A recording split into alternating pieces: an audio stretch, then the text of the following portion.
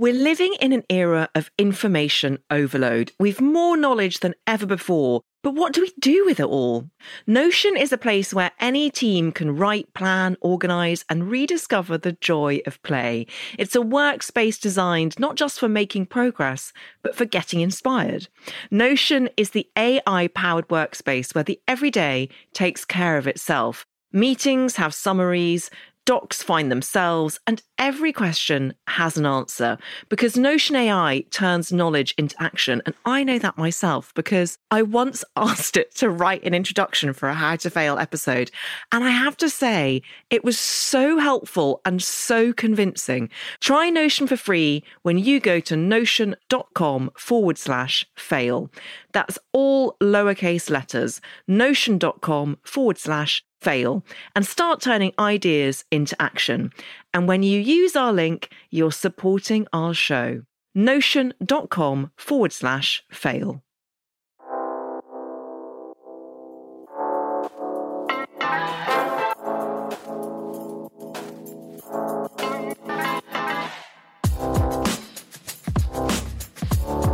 Hello and welcome to How to Fail with Elizabeth Day, the podcast that celebrates the things that haven't gone right.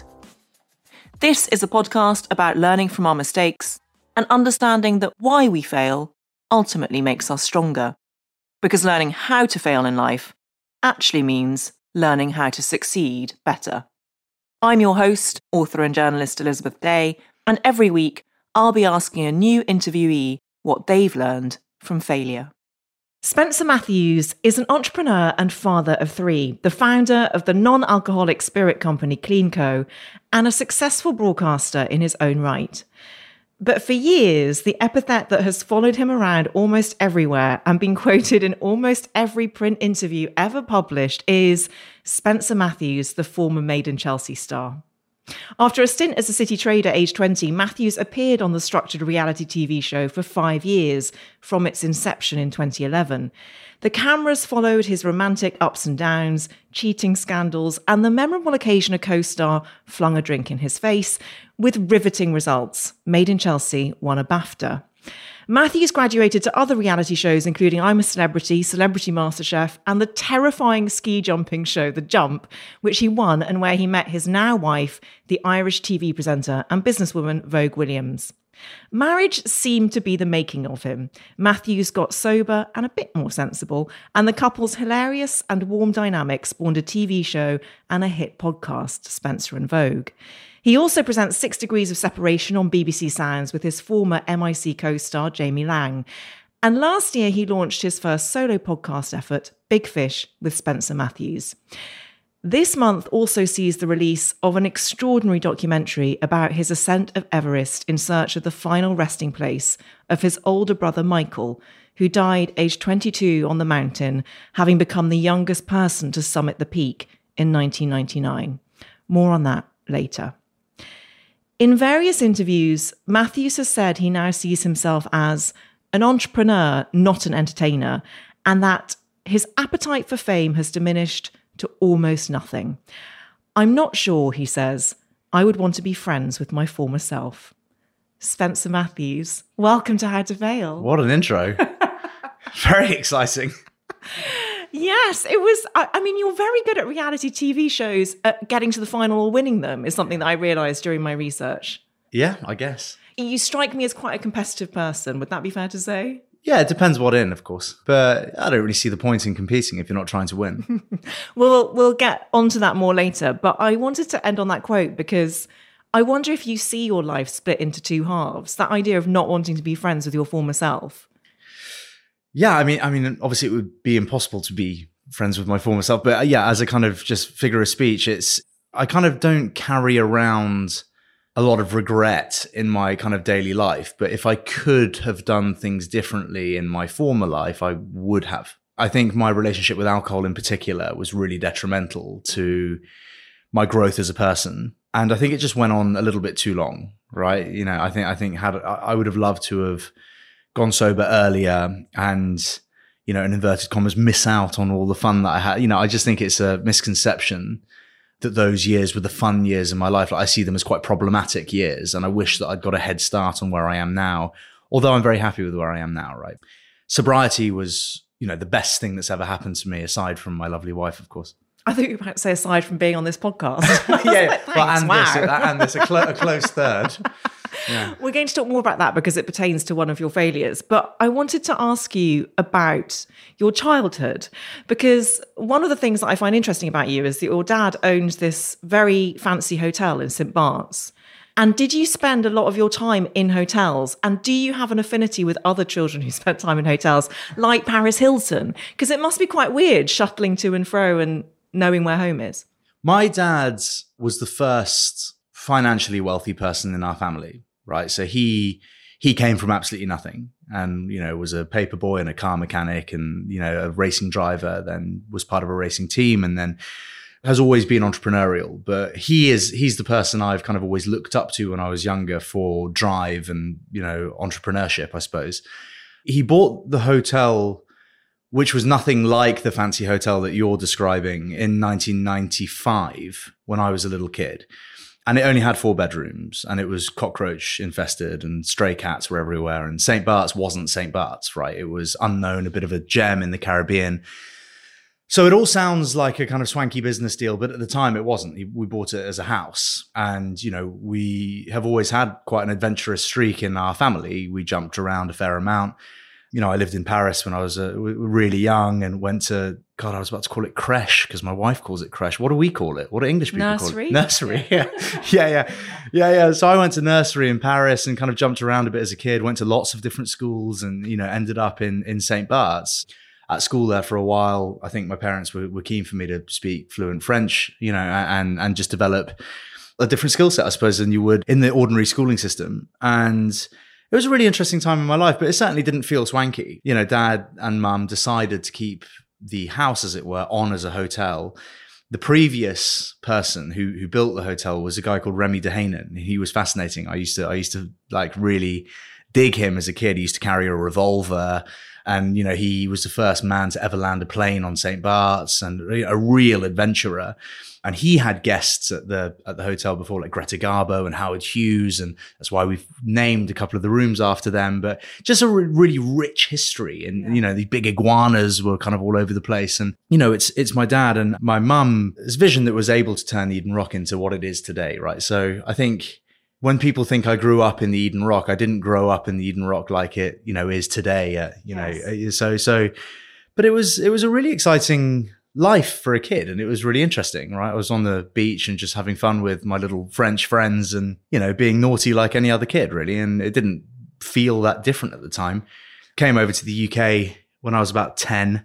Did a couple of intense years of schooling at Trevor Roberts in Swiss Cottage, which I didn't particularly enjoy, but that's not a reflection on the school. The school was great. It was just such a shock to the system. Like the work was just so much more full on. And I didn't much love school as a kid. And that never changed, all the way through A-levels. I was not studious. I had to be pushed into my homework. I had to have a tutor, to help me through stuff. At Eton, eventually, I scraped into Eton, God knows how, in the bottom third. This could have been a failing.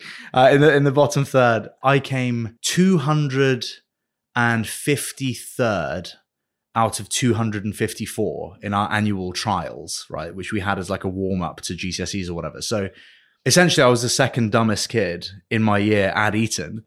I don't know, have I ever felt stupid, Yeah.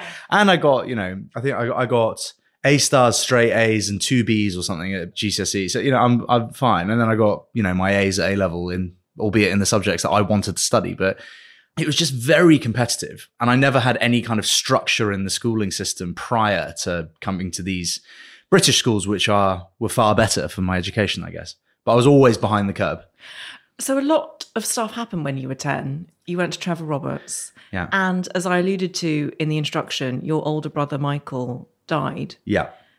I'm so sorry that happened. It's not your fault. No, but I think it's important to acknowledge how awful and devastating that must have been, and how confusing and unmooring for a 10-year-old to cope with when you're also dealing with lots of other stuff.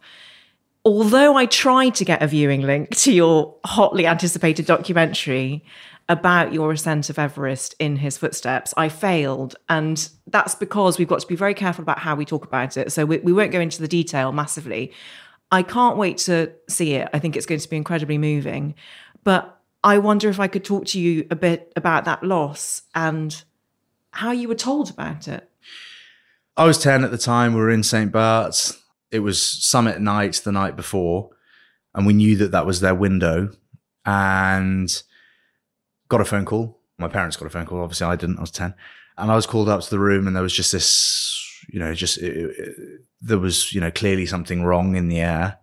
And my parents told me that Mike was lost on the mountain and that he wouldn't be coming back. I never understood that. It didn't register with me. It was kind of like it hit a wall and rolled straight off my back.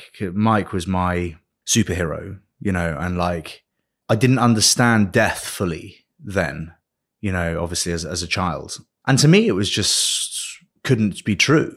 So it didn't really, the information just rolled over me. I remember not even being physically upset because I just thought, well, that's nonsense. And that's definitely not true. And obviously as time passed, realized that it was true and you wouldn't see him again. I always had a desire to see him again, or at the time that was very difficult. So yeah, the film, which, comes out in March, explores us trying to bring his body home. That's about all I can say at this stage. Did you feel close to him when you were on the mountain? Absolutely. Yeah. It was the closest I've ever felt to him, because actually I never processed the loss really. As I said, my life just carried on, it deeply affected the rest of my family. And for me, it was something that I never took the time to fully understand. And, as I grew older, I never had therapy about it, never grieved his loss. I never had the big, emotional breakdown moment of loss because I was kind of too young, and then it just never happened. And people talk to me about the drinking thing and they're like, oh, well, is that why? And it's, I'll never blame my alcoholism on that because it's not his fault. For me anyway, it was quite an emotional time to be on the mountain, and I'm not a very emotional person. I've suppressed emotion, almost my whole life, this kind of emotion, but also, I come from a lovely family. My dad obviously was successful, around the time that I was young, which wasn't the case, by the way, for my brothers. My dad was not wealthy when they were growing up. So I had a different childhood to them even.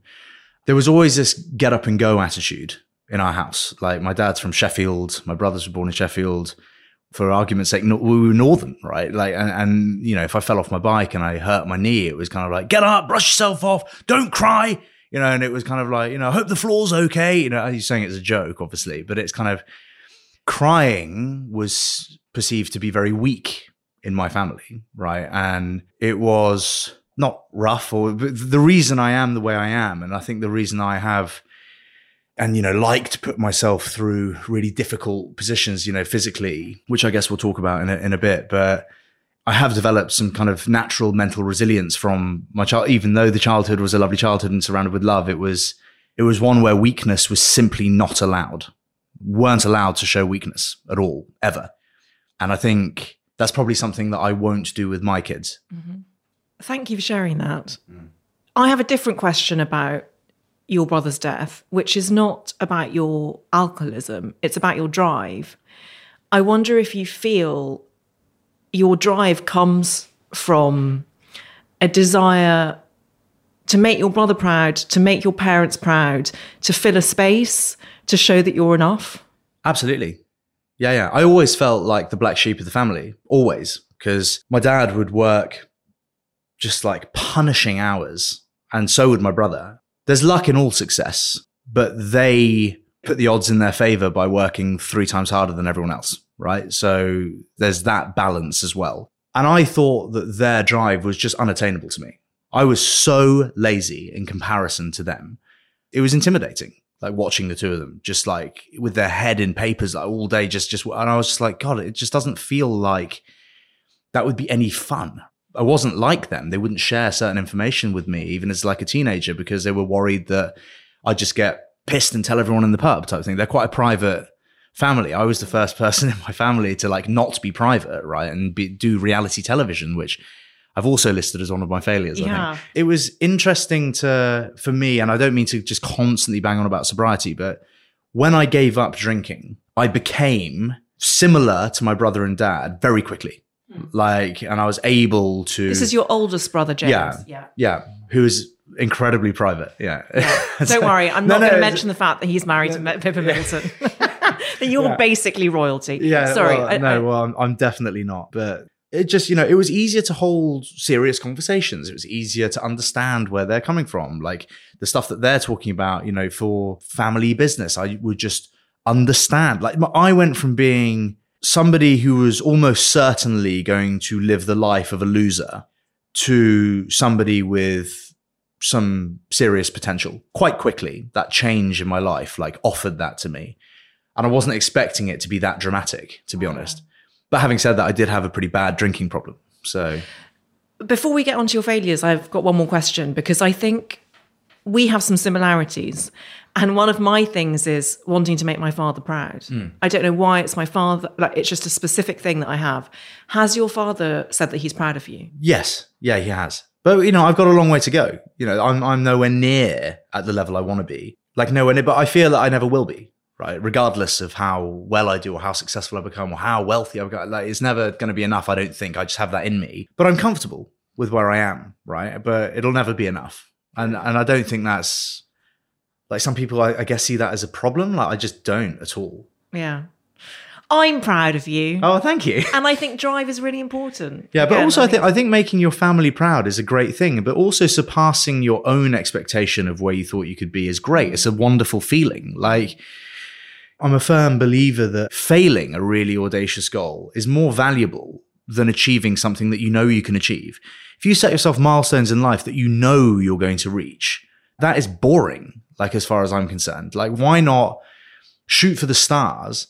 And if you fail, there's huge lessons in that, but also it's kind of you might achieve it. Then your ordinary goals seem, so beneath you that you're able to make those, big audacious goals, your normal goals, and then shoot higher than that. Right. Yeah. And I think it only works if you're really ambitious. And I don't think it's a bad thing if you're not ambitious. Not everybody has to be ridiculously ambitious.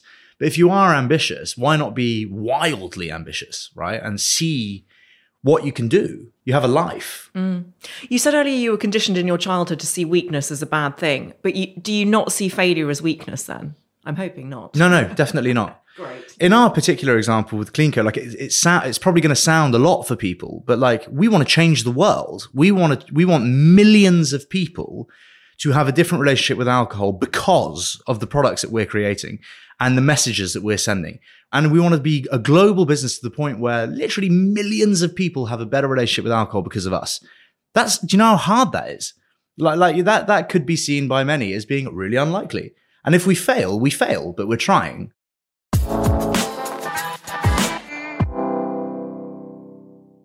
I'm Rachel Martin. After hosting Morning Edition for years, I know that the news can wear you down. So we made a new podcast called Wild Card, where a special deck of cards and a whole bunch of fascinating guests help us sort out what makes life meaningful. It's part game show, part existential deep dive, and it is seriously fun. Join me on Wild Card, wherever you get your podcasts, only from NPR. Hey, it's Kaylee Cuoco for Priceline. Ready to go to your happy place for a happy price? Well, why didn't you say so? Just download the Priceline app right now and save up to 60% on hotels. So whether it's Cousin Kevin's Kazoo Concert in Kansas City, go Kevin, or Becky's Bachelorette Bash in Bermuda, you never have to miss a trip ever again. So download the Priceline app today. Your savings are waiting. Go to your happy place for a happy price. Go to your happy price, Priceline.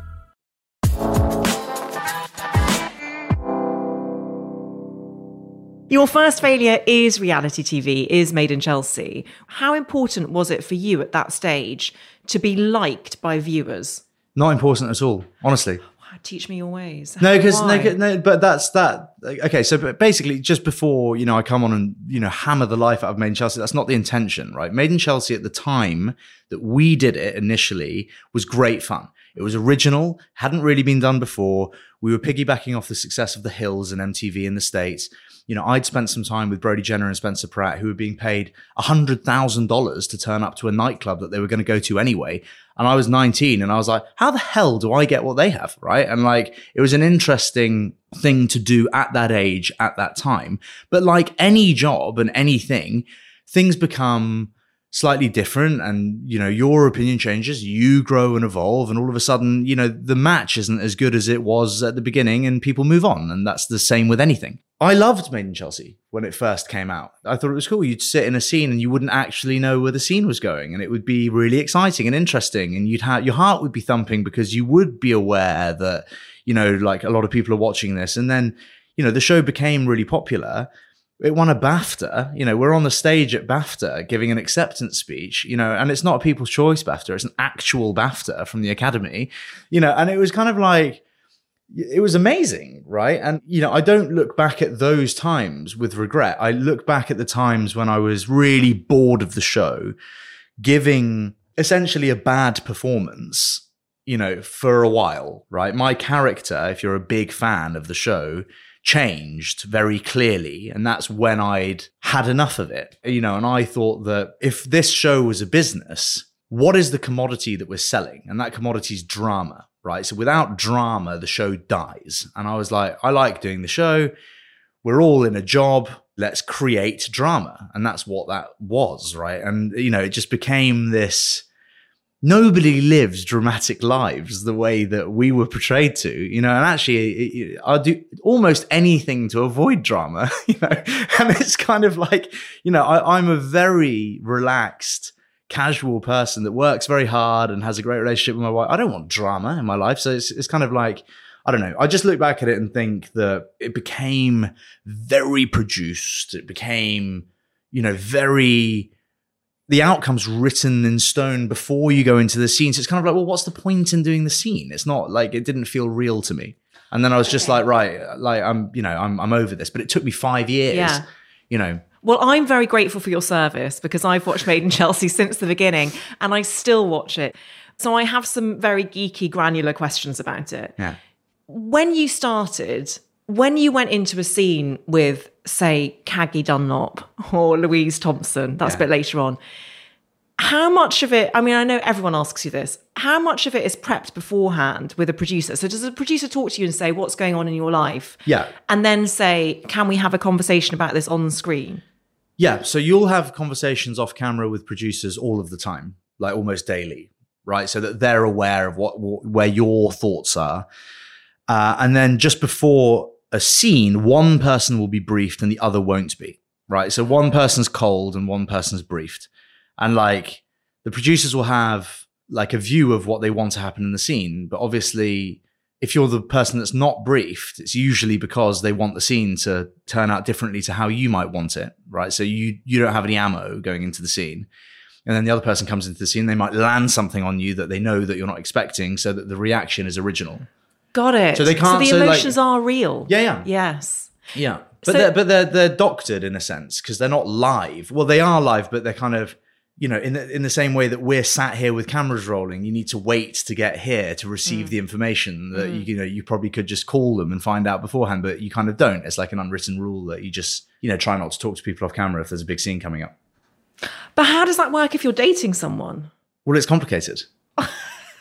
Because then, like, you're an asshole for not sharing the information. But if you share the information, you'll ruin the scene. It's even worse around times that you're about to break up with someone.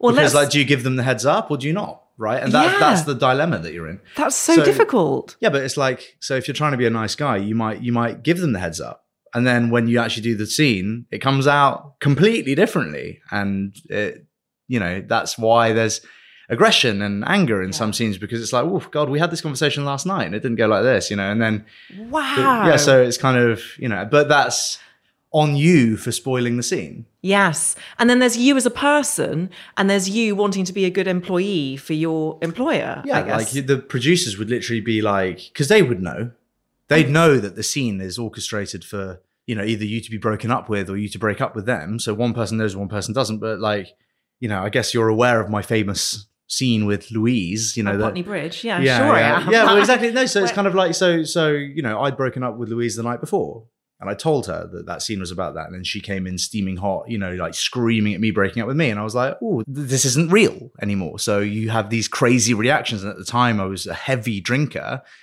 and the change in the wind and our relationship was very toxic at the time, meant that we had some screaming match that I now really regret, and we're not friends, but I have no hard feelings. I wish her all the best, but it's a shame that I yelled at her that way because I feel embarrassed about it. But like, had I not told her the night before, the scene would have been different. I would have broken up with her and she would have had a different reaction to the one that she came in knowing what the scene was about. So, yes. So it's kind of not real. Fascinating. Thank you so much for sharing that. I'm sure I'll get into loads of trouble, but there we go. Oh no, it was so interesting, and hopefully Louise will listen to this and you'll become friends again. But how do friendships survive that? Because you and Jamie are still good friends. Yeah. You must have to put in a lot of effort to ensure that your friendship stays real. Jamie and I are two peas in a pod. Jamie's about the only person I keep in touch with regularly from the show. People always ask me, it's like, oh, hey, like, how's Francis? And I'm like, I don't know, like we worked together 10 years ago. Like, it's like me asking, like, were you ever a waitress? Like, how's the rest of the waiting staff? I don't know. You're all doing different things. It's a funny one, that. But Jamie's like a brother to me. And even in the show, Jamie and I we were very aware of what was going on all the time. And we were both violently aware that drama sells, and we would know what was going on most of the time, right? Like, that a lot of that wasn't fully it's kind of like, oh, it'd be good if we did this and that, because we would see each other all the time off camera. But that's what the producers would like literally say, like, don't see Jamie for the next week. It's like, we're best friends. Mm. So I don't know. It's all a bit, it's like herding cats. It's a difficult thing to manage. When you chose it as a failure, what for you is the failure within that? Is it that people know you as that forevermore? I hate being known as Spencer from Made in Chelsea. Honestly, I really hate it. I don't know what else to say about it. Because like, for me, it's kind of like, I've held lots of jobs. I was a chauffeur for a hotel, not our hotel. I was a barman. I worked in restaurant staff. I've done a lot of stuff. So, and I realized that none of those are kind of, noteworthy, famous things, that put me on the map. But I don't watch reality TV. I don't like reality TV. I happened to fall into that because I thought it was interesting at the time. It went on way too long. I'm kind of ashamed and embarrassed of some of my behavior on it. I wish that I had cared what people thought, because I wouldn't have kind of, and by the way, I'm not an advocate for actually caring about what people, I think people should do their own thing. And, if you can behave in a way that at least you're confident is, morally correct and sound, why bother what everyone thinks of you? Like, if I knew that half the country hated me, I'm not sure it would bother me, but I think you're talking about self-awareness. Yeah. You would have liked to be more self-aware. Yeah. Well, obviously I behaved in ways that are kind of a bit shocking, and I just thought, at the time I thought it was funny and cool, and lads found it hilarious, and it's kind of like, actually it's a bit shit. But then again, had I just been this lovely guy, you wouldn't feature in it. Like, so there are loads of characters who are lovely, very careful about what they say, very careful about their image and blah, blah, blah. Don't engage in drama. See you later, mate. You're out. So it's kind of like, it's a catch-22. The more ridiculous you are and the worse behaved you are, the bigger you are in the show. And at the time, and being competitive, I wanted to be the biggest and best thing about the show. What did your family think of it? Not much. But I didn't think much of it. I don't think I've ever wandered around with some like deluded sense of grandeur that I'm really important. Made in Chelsea is kind of like, it was a bit of a joke, to be honest, to me when we started it. And like, I wasn't expecting it to get the viewership that it did. And then, I don't know, like, obviously, I'm surprised actually that my family have never said more about it. Because my mum used to watch it, obviously. She would never call me and be like, by the way, you were a total disgrace. I think she saw it for what it is, which is entertainment. And I think she probably thinks that it's like not real, which parts of it are, parts of it aren't. But one of the great things about it is that it led you to do more TV programs. And one of them was The Jump, which I also watched. Yeah.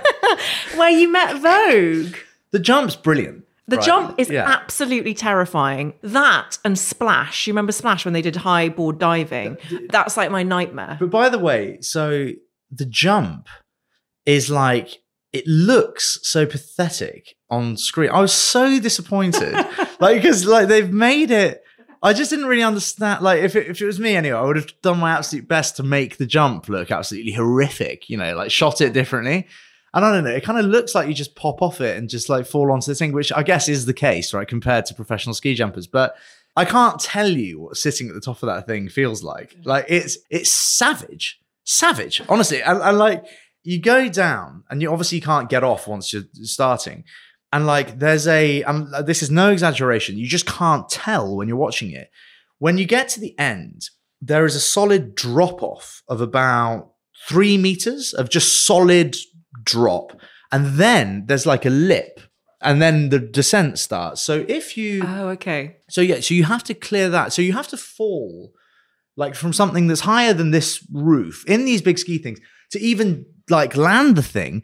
And some people wouldn't push off properly. So like they wouldn't clear the lip and you'd land just boom on top of it. And it's like...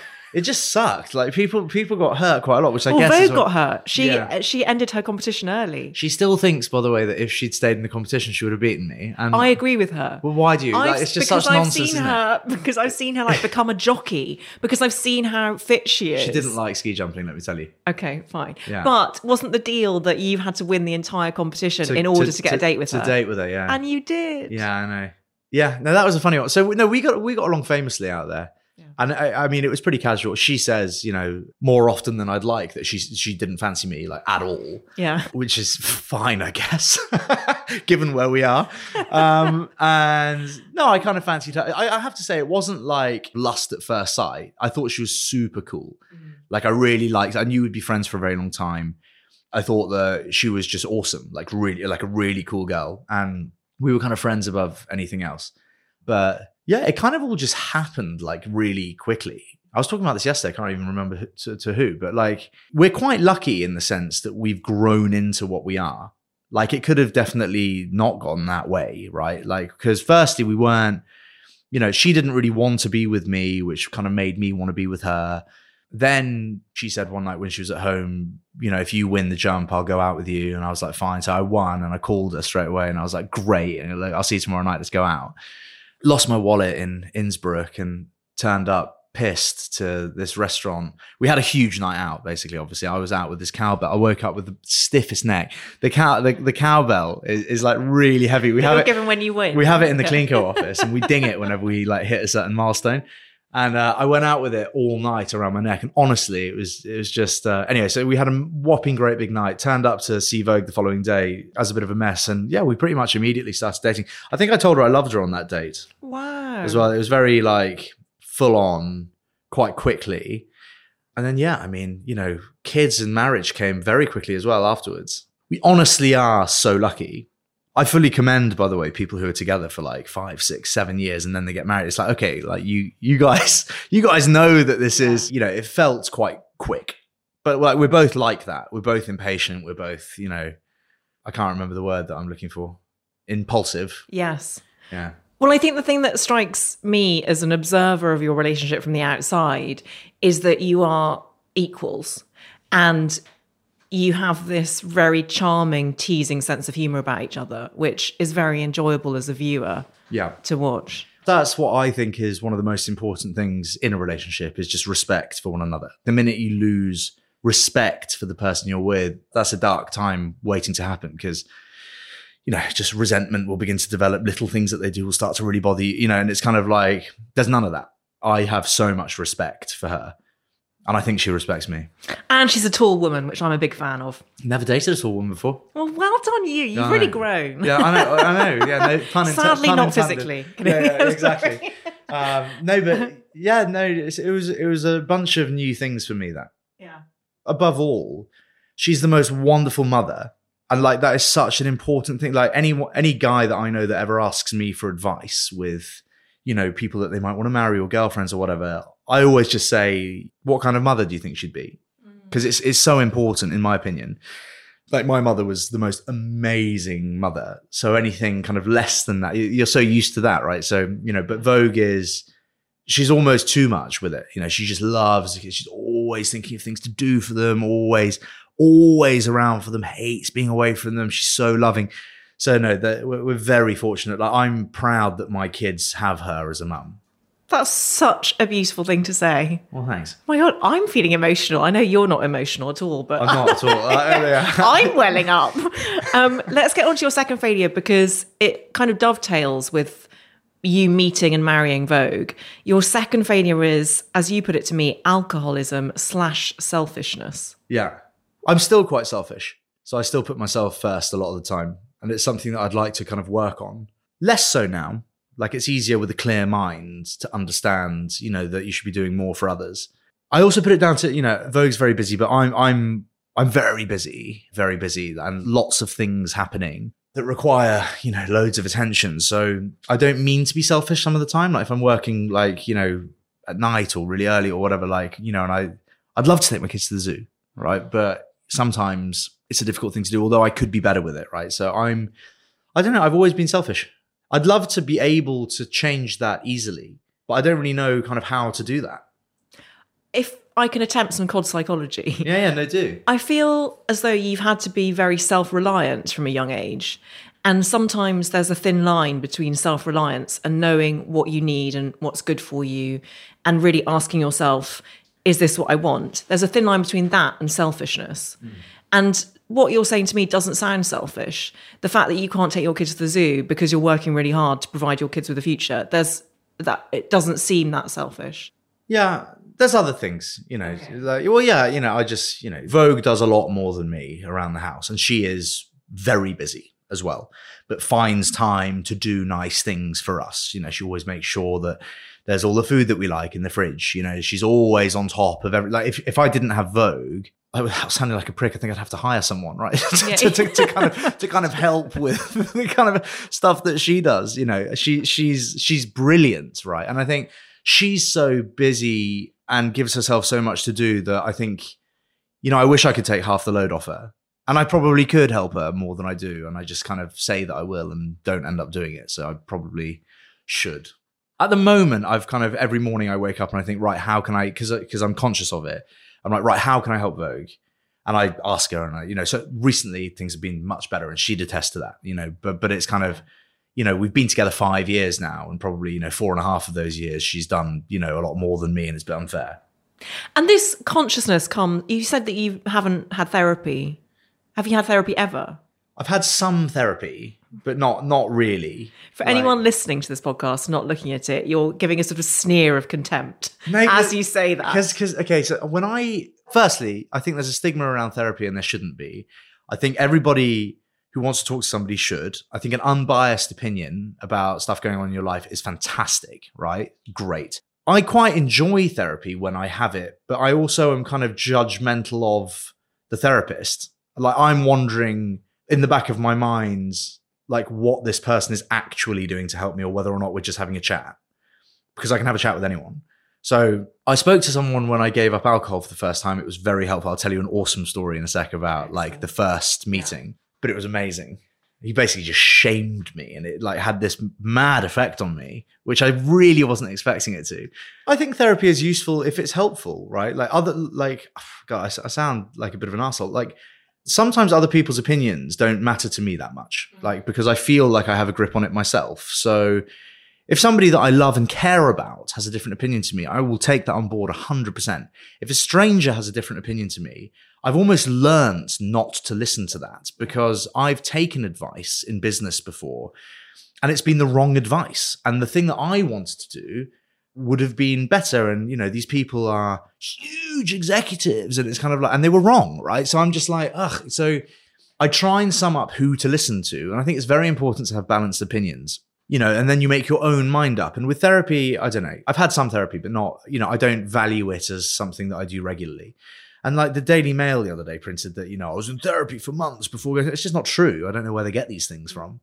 And I would say if it was, I'm not embarrassed about therapy at all. I just think it's good if it's helping. If it feels like a chat, what's the point? I want to get on to the awesome story that you have about the male therapist. But before that, when did you feel that alcohol had become a problem for you? Kind of late 20s. Did it tie in with when you got married and you delivered a wedding speech and I think you were drunk? Is that? Yeah. It was later than that actually, but not long after that.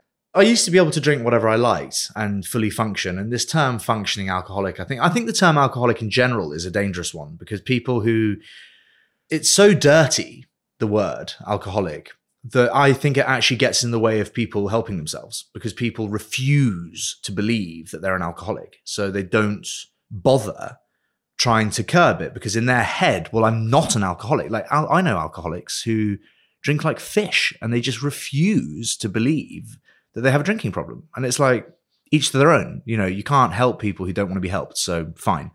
I think unless alcohol is a hurdle in your life, or it's slowing you down, or it's getting in the way of you being a good parent, then fine. I know some people that drink to excess regularly, but they're very happy, very reliable, very good at what they do. They turn up on time, which is something you like, and they're fine. And they don't reek of booze, and, they play sport and they're in good shape, but they drink a bottle of wine every day.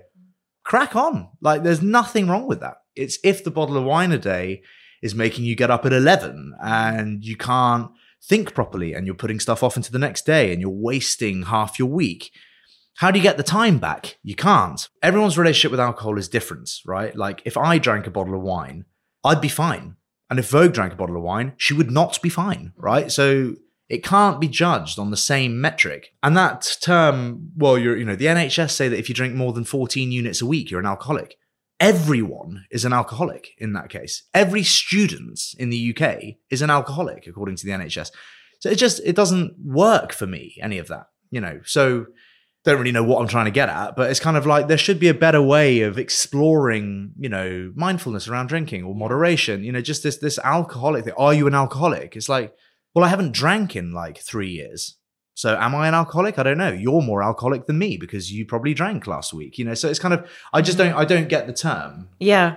Do you think that you associated alcohol with having a good time? Yeah, absolutely. And did that lead to an over-dependence on it, that you couldn't have a good time without it? Yeah, I guess so. It was more of a habit, I think, than a necessity for the liquid itself, right? Yes. I don't think my body was like dependent on it.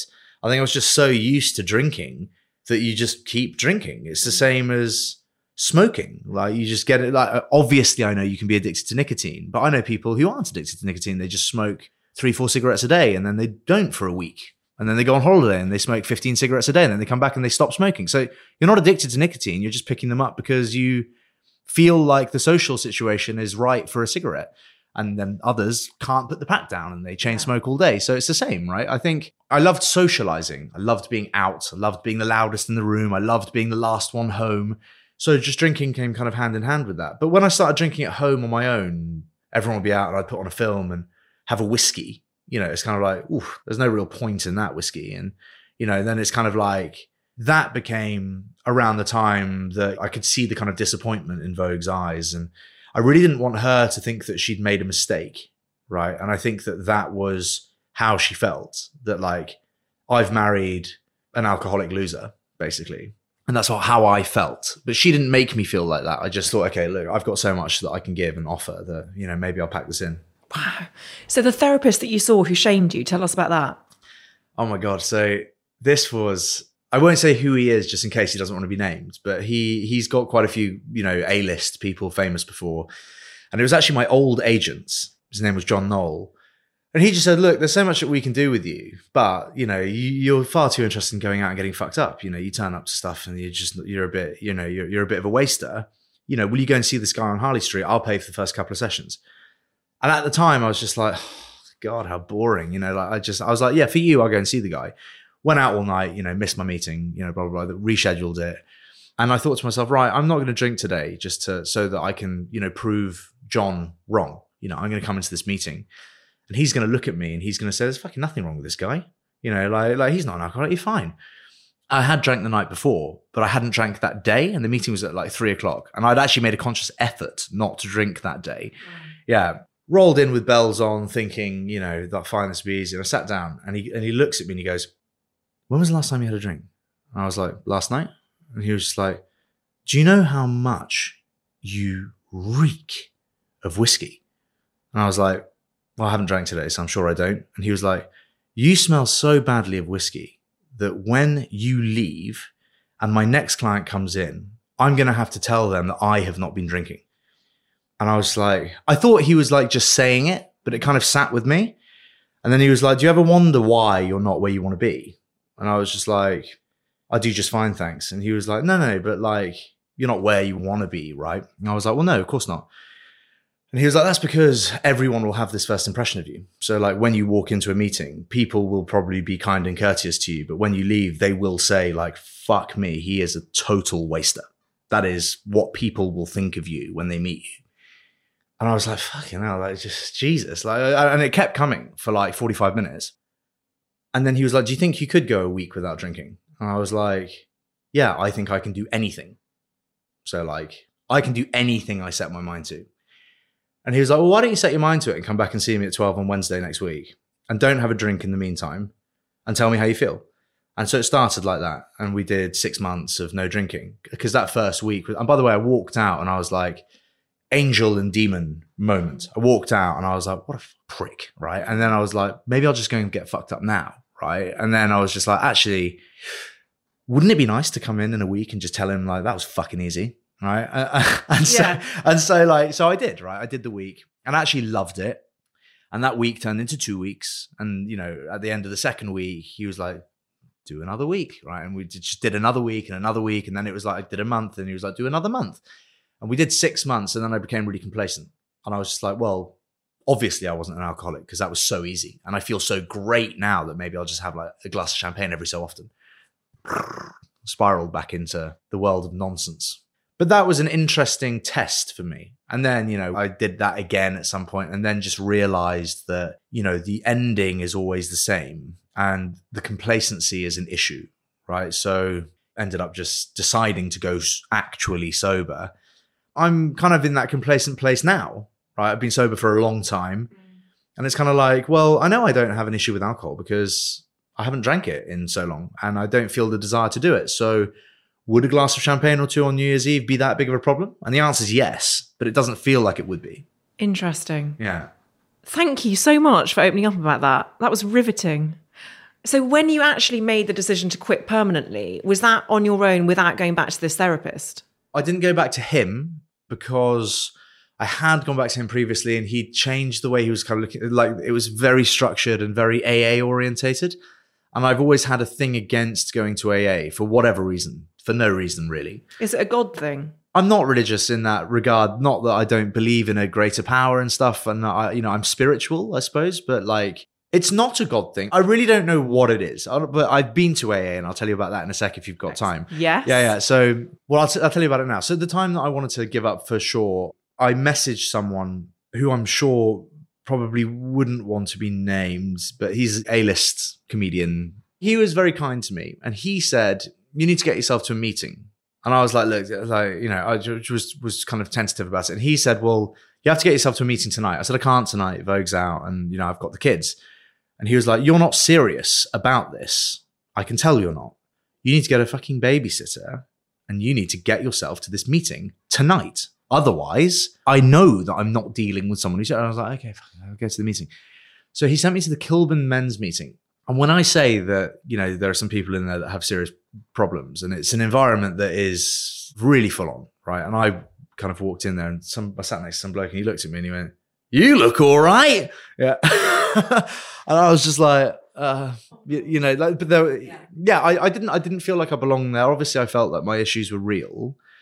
But some of these guys, you know, like after the meeting, I'm going to go back to my nice house with my lovely wife and my nice kids. And it's kind of like everyone else didn't have that kind of net behind them. You know, it was clear that this meeting was their community, their net, right? And I was like, I just felt really out of place. They lit a candle, they put it in the middle of the room and turned out all the lights. And everyone had to go around and explain, like, you know, talk about stuff. And yeah, I mean, it came to me and, you know, I think I even apologized about, you know, my problems probably not being as deep and dark as some people. I mean, I was one of the last people to go, and honestly, hearing the stories of the others, I was like, I can never allow myself to like. But it was a good wake up call, right? Because it was kind of like, well, I guess if my drinking did really spiral out of control, and Vogue divorced me, and you know, and I lost jobs and I lost everything, you know, who knows where I could end up? It's like right? the Ghost of Christmas Future, almost, isn't it? Yeah.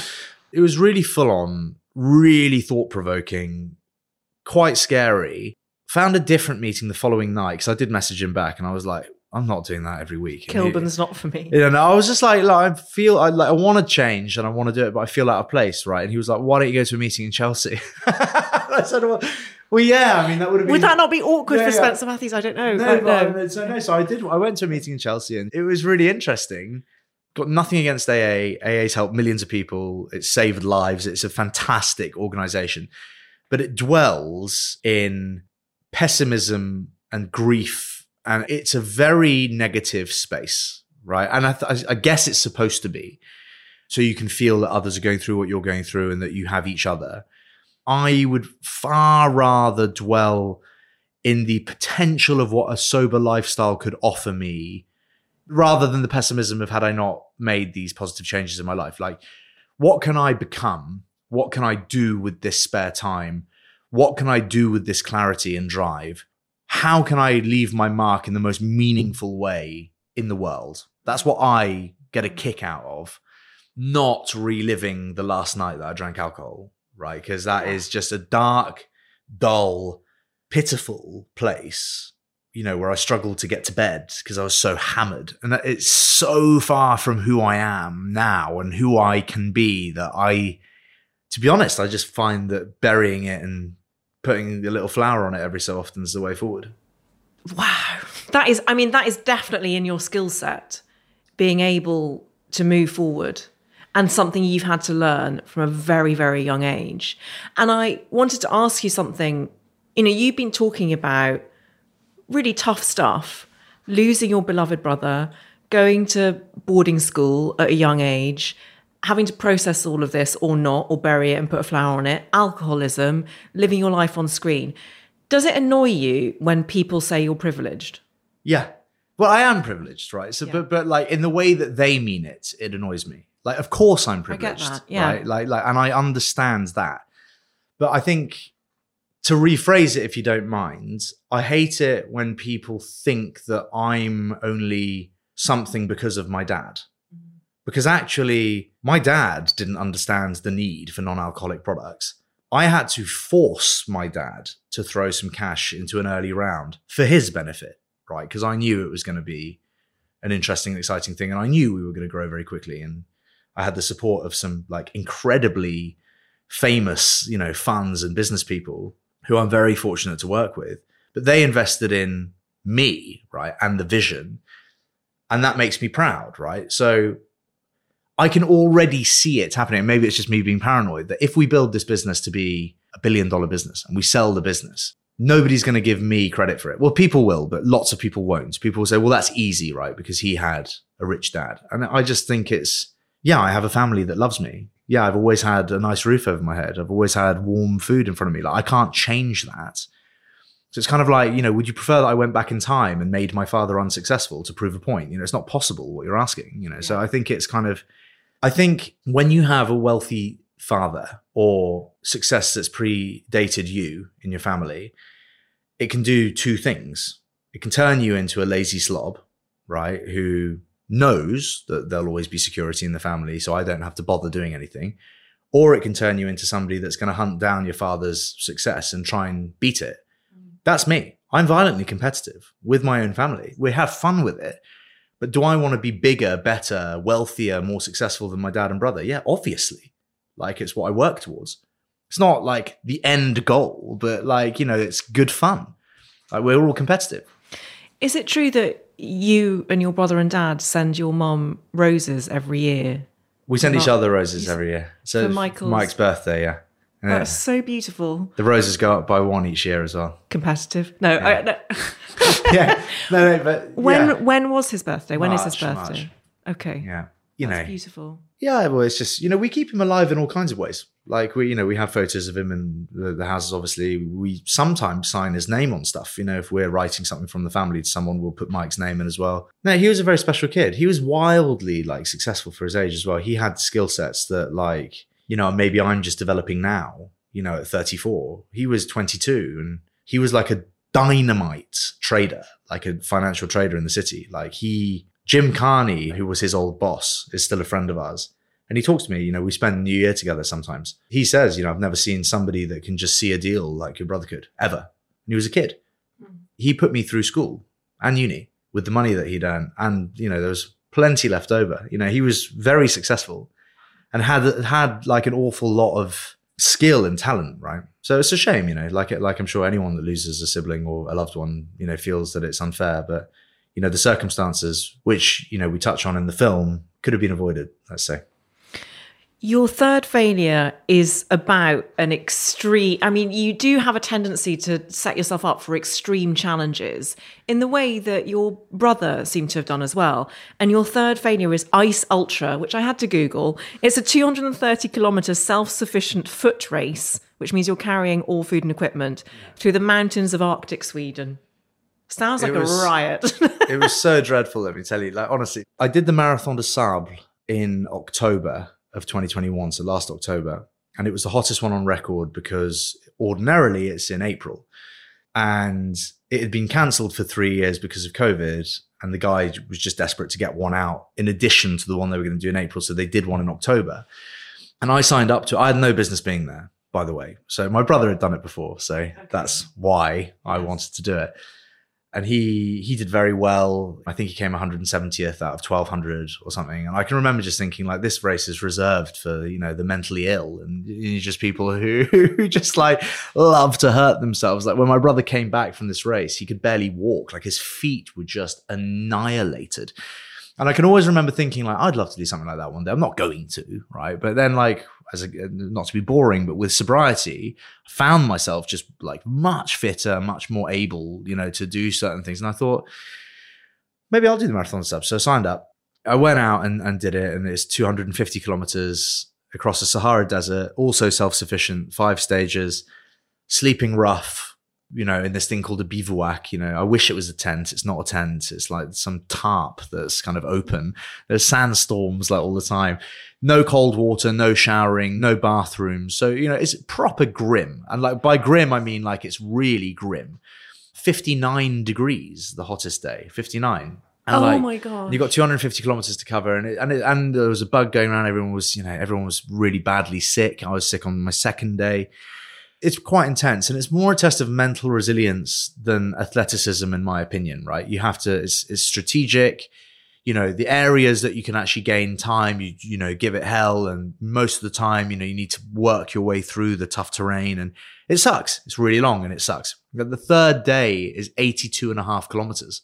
And it's like, there's a big mountain to go over. So anyway, I didn't have any music either, by the way. What? I didn't have any music. I don't understand how it's possible. I made that mistake. So I went out and everyone had like AirPods or stuff to like listen to podcasts or like whatever. I had nothing, right? Because I was told like people snap their toothbrushes in half so as not to carry the weight of the toothbrush. That's like how much it matters to them. So I was like, well, I'm not going to bring like some fucking music player, so I'll just leave it, right? So I was just like on my own thoughts. That kind of sucks. I wish I had music, right? But do you ever just walk? Yeah, but you wouldn't walk. You would like march. Okay. But like really mean. If you walk, like every day is going to take you 30 hours. Like so, you need to get on with it. Okay. It's a real get up and go exercise. It's not like. And yeah, you do much. So I developed this like lungy march where you could kind of save your energy, where you're probably going like just a little slower than someone that was jogging, right? And that was actually like a great, if anyone's listening to this who's going to do the Marathon des Sables, get that nailed, because that was like the absolute secret sauce to success in that race. Because people that run, like were you topless? No, because you get really badly Chafing. burnt. So you have, yeah, you got chafing anyway through the kit. I've got a scar on my back from the chafing. No, it's pretty full on. Anyway, so impressed. But there's no cold water even. So like, imagine all the water that you're drinking when you're just parched is like hot, boiling hot, and it just sucks, right? And it was kind of low. But finishing that was epic. I came 69th. That's incredible. My brother was absolutely fucking. That is incredible. Yeah, he was, wait, out of how many? Like 1,200 again? 880. That is unbelievable. It was good. Anyway, so I thought I'd throw that in there. Yeah, congratulations. Thanks. Sorry, James. No, but it was good. Then I got like a bug for it, basically. Like I was going to get a tattoo of it at one point on the way back on the plane with my big medal, and I was like, I'm an ultra athlete. Like, I could do this. I could do one of these a year. I got really excited by it. So I signed up to the Ice Ultra. Yeah, that I mean, not to be boring, it's a very similar story. Same distance, similar thing, minus 36. Like, I hate the cold. Like, I hate, like, heat, no problem. Grew up in the heat, fine. Cold is something else. Really hated it. Like, the first day was 62.5 kilometers. So slow. It took 16.5 hours. like 2,500 meters of elevation. Everything about it was just dreadful. Basically, before going up this mountain, they were like, make sure to keep everything covered because like the wind is so bad up there that if you have like a single bit of skin out on your face, like you will get frostbite. I was like, right, so I'm going to lose my nose then on like day one. Perfect. So, you know, and then like, I remember getting to the end of day one and I was furious. I hated it. It was just so long and awful. And because it's like a single file thing because of the snow, the people ahead of you are faster. The people slower than you are behind you. So you're on your own. I was on my own for the whole day. And I was just literally like, I'm not enjoying this at all. It's shit. Did you have any music this time? No. No, because you can't get your thing out to like change anything. Oh my gosh. I took my glove off to take a selfie and like my hand didn't recover for the whole day. My eyelashes were frozen and so were my eyebrows. And I got to the top of this mountain. I took my phone out, took a selfie. And honestly, I thought I was going to lose my hand. It sucked so much. That would have been a terrible way to lose a hand. It turns out that I had COVID. Yeah. So I didn't feel great anyway.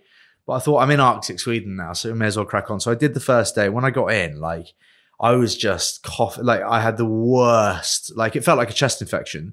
So they put me on antibiotics on the first night.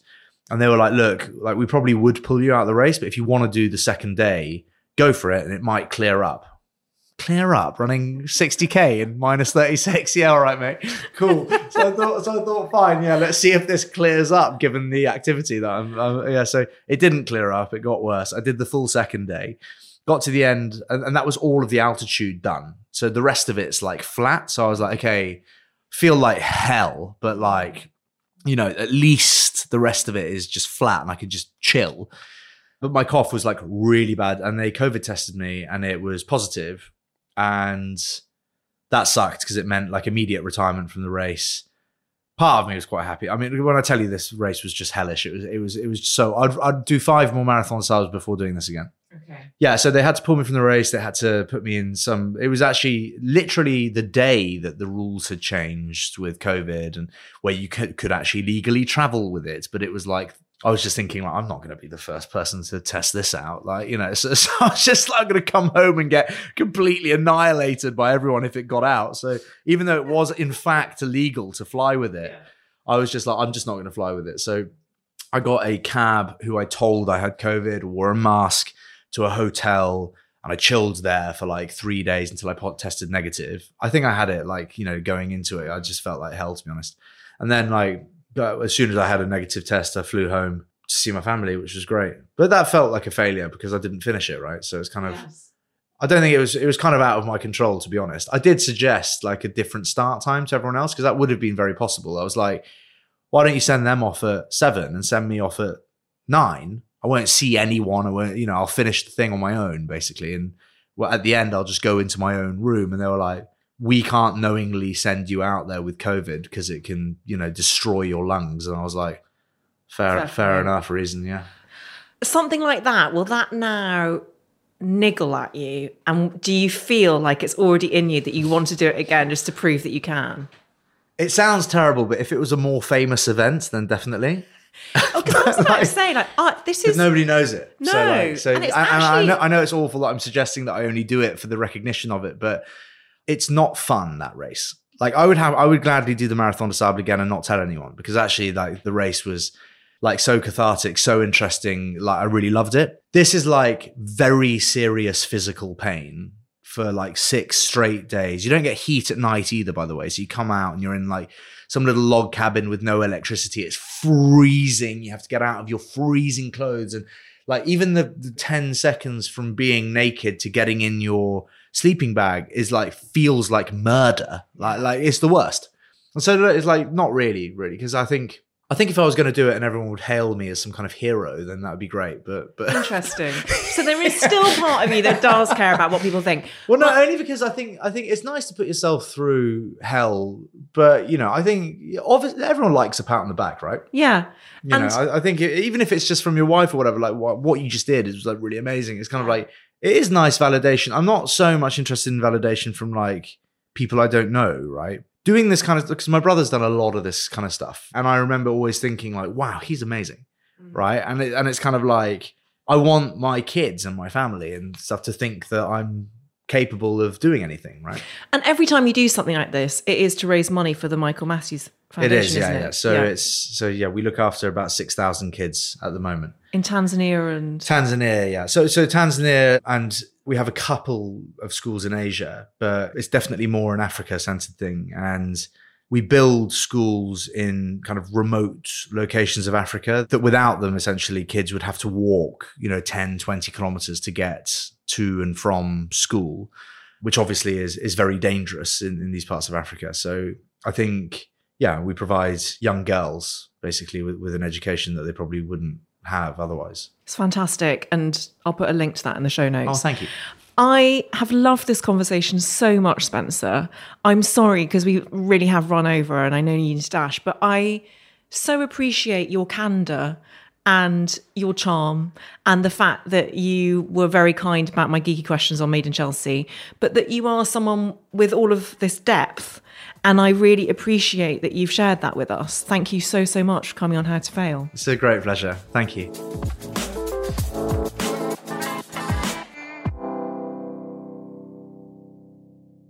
If you enjoyed this episode of How to Fail with Elizabeth Day, I would so appreciate it if you could rate, review and subscribe.